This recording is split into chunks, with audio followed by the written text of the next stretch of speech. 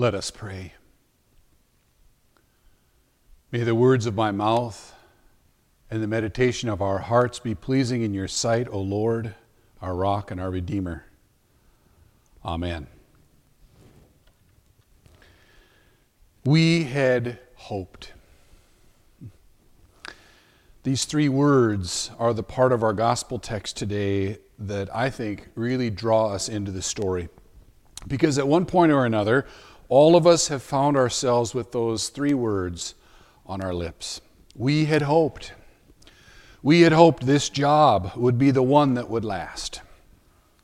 We had hoped that this move would bring that much needed fresh start. We had hoped that this school year would bring something new with our friends or with that bully or with our grades. We had hoped that this effort, this new approach would revive an old relationship. In recent weeks, our hopes have focused on controlling the spread of a deadly virus. We had hoped it would just stay in China. We had hoped that a few weeks of social distancing would make it all go away. We had hoped we would just wake up one day and it would all be over. We had hoped. But now that hope seems fleeting at best. That's exactly how the disciples we're about to meet in Luke chapter 24 are feeling. It is Easter evening in this story, but boy, these two disciples really aren't quite sure yet about the resurrection. They feel like all hope is lost. Listen with those ears as I share this reading from Luke chapter 24, verses 13 to 35. Now on that same day, two of them were going to a village called Emmaus, about 7 miles from Jerusalem, and talking with each other about all these things that had happened.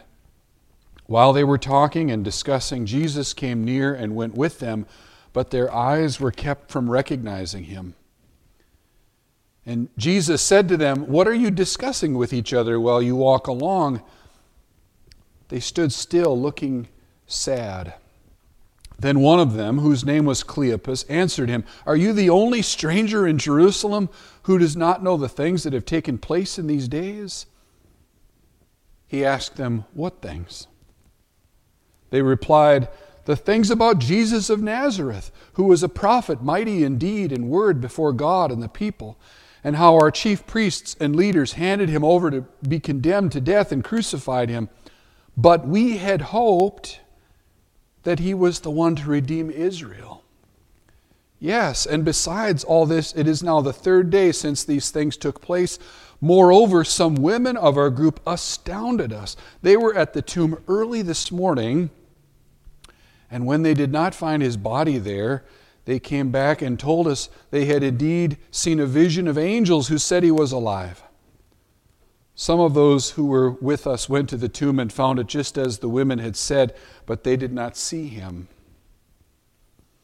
Then Jesus said to them, "Oh, how foolish you are, and how slow of heart to believe all that the prophets have declared. Was it not necessary that the Messiah should suffer these things and then enter into his glory?" Then, beginning with Moses and all the prophets, he interpreted to them all the things about himself in the Scriptures. As they came near the village to which they were going, he walked ahead as if he were going on. But they urged him strongly, saying, "Stay with us, because it is almost evening and the day is now nearly over." So he went in to stay with them. When he was at the table with them, he took bread, blessed it, and broke it, and gave it to them. Then their eyes were opened, and they recognized him, and he vanished from their sight. They said to each other, "Were not our hearts burning within us while he was talking to us on the road, while he was opening the Scriptures to us?" That same hour they got up and returned to Jerusalem, and they found the 11 and their companions gathered together. They were saying, "The Lord has risen indeed, and he has appeared to Simon." Then they told what had happened on the road and how he had been made known to them in the breaking of the bread. Word of God, word of life. Thanks be to God.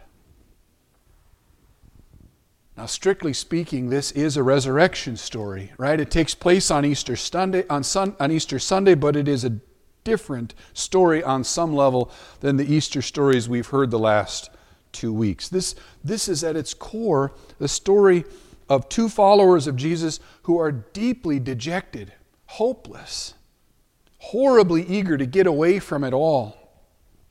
Their journey is not toward Jesus' tomb, it's in the other direction. They need to get away from all their frustration, despair, and their loss of hope.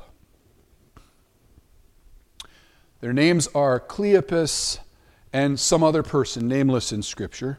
They are followers of Jesus, though not of the original 12. A week earlier, they'd had such hope for Jesus. He had marched triumphantly into Jerusalem, and this healer, teacher, leader, and friend seemed poised to bring his message to the center now of Jewish faith life. But seemingly before those echoes of Hosanna even stopped ringing, the story takes a tragic turn. Jesus is arrested, he's put on trial, he's crucified. He didn't even debate with his would-be accusers. This eloquent, fiery, edgy man they had put their hopes in was now oddly quiet before them all. And now his death had silenced Jesus for good. As far as these two disciples are concerned, there's no hope left. Right? You have to remember this is Luke's gospel here. So far in Luke's gospel, the risen Jesus hasn't shown up yet. Up to this point, all these followers have is the word of the women who spoke to some angel after seeing an empty tomb. And to them, Luke writes, it seems an idle tale. Too much to believe. So these two, Cleopas and the unnamed disciple, head back to Emmaus. Right? It may be Easter Sunday, but not for them. To them, Jesus hasn't been raised. To them, the empty tomb is just a sign that Jesus' body's probably been stolen, robbing their would-be Messiah of even a respectable burial. They'd had enough. They're headed home. Lost and dejected, having had their hopes and dreams ripped from their hearts, they just head back home. It's the only place they can think to go. And here's a word of hope for anyone who has ever found themselves on a road like that. Right? Here is a word of encouragement for people with those words, we had hoped, on their lips. In their dejected, hopeless state, as they run away to no place in particular, the risen Jesus actually shows up in their journey. Now their eyes at first are held from recognizing, but Jesus suddenly comes up behind them on their path, and in so many words, Jesus asks them, well, what's wrong? Right? And though they can't believe he's not heard the story of the events of Jerusalem in the past few days, they tell their sad tale. This stranger has engaged them and invited them to tell their story. And do you notice? They stop in this journey down that lonely, hopeless road and they talk. They are already being drawn back into fellowship with the rest of the world just merely through the empathy of this stranger.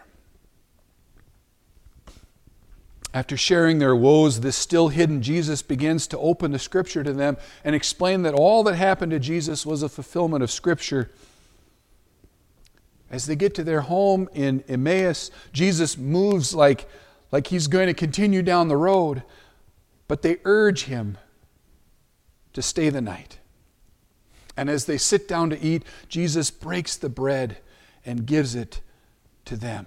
Oh, this is beginning to feel familiar. And in that moment, that clearly communion-like moment, their eyes are open to see that the risen Jesus Christ has been with them on their journey and is now with them in their home, at their table. But poof, right? He instantly disappears from their sight. He's there, visible, just for a moment, and then he's gone. Right? But even with this brief appearance, these followers are so overjoyed that they cannot help but run back to Jerusalem and tell the 11. The Lord has met them in the midst of their hopelessness and given them a reason to hope again.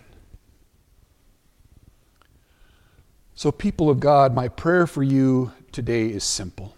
That wherever you are in your journey, that you would suddenly become keenly aware that you do not travel alone. I pray that through some concrete sign, your eyes would be open to see the risen Christ walking right beside you. Now, the hard part, of course, is that many of the usual places where we expect to encounter Jesus are simply not available to us right now. We cannot gather for worship and Holy Communion right now. Right now, we can't share hugs and handshakes.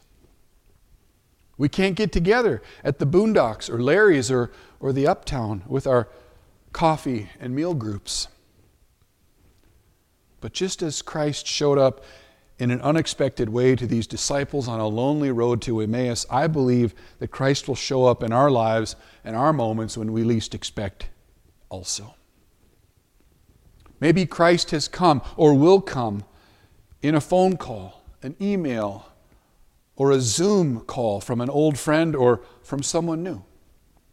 Maybe you've seen Christ through a deepened appreciation of our weekly radio broadcast, a 50-year-old ministry where you are seeing Christ now for the first time, or seeing Christ in a new way.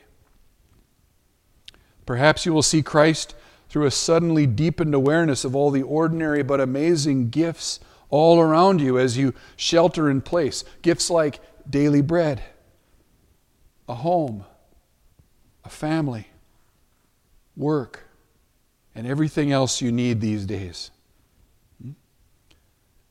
Maybe Christ will show up through a stranger. Strangers are especially scary to us these days. Who knows if they're sick or not, right? But be on the lookout for Christ in both friend and stranger. And maybe you are the stranger through whom Christ will be revealed to another. Christ is risen, my friends. May that word turn us from our despair to hope beyond hope again this day. May Christ appear to our eyes of faith, even if just for a fleeting moment, and stir our troubled hearts to faith anew today. And may that word, that hope, send us into the world, this very different world, expecting even in these strange times to meet Christ and to be Christ in our everyday journeys too. Grace and peace, my friends. May you be strengthened for the journey, and may Christ appear on your path, in you and through you. Christ is risen indeed. Alleluia. Amen.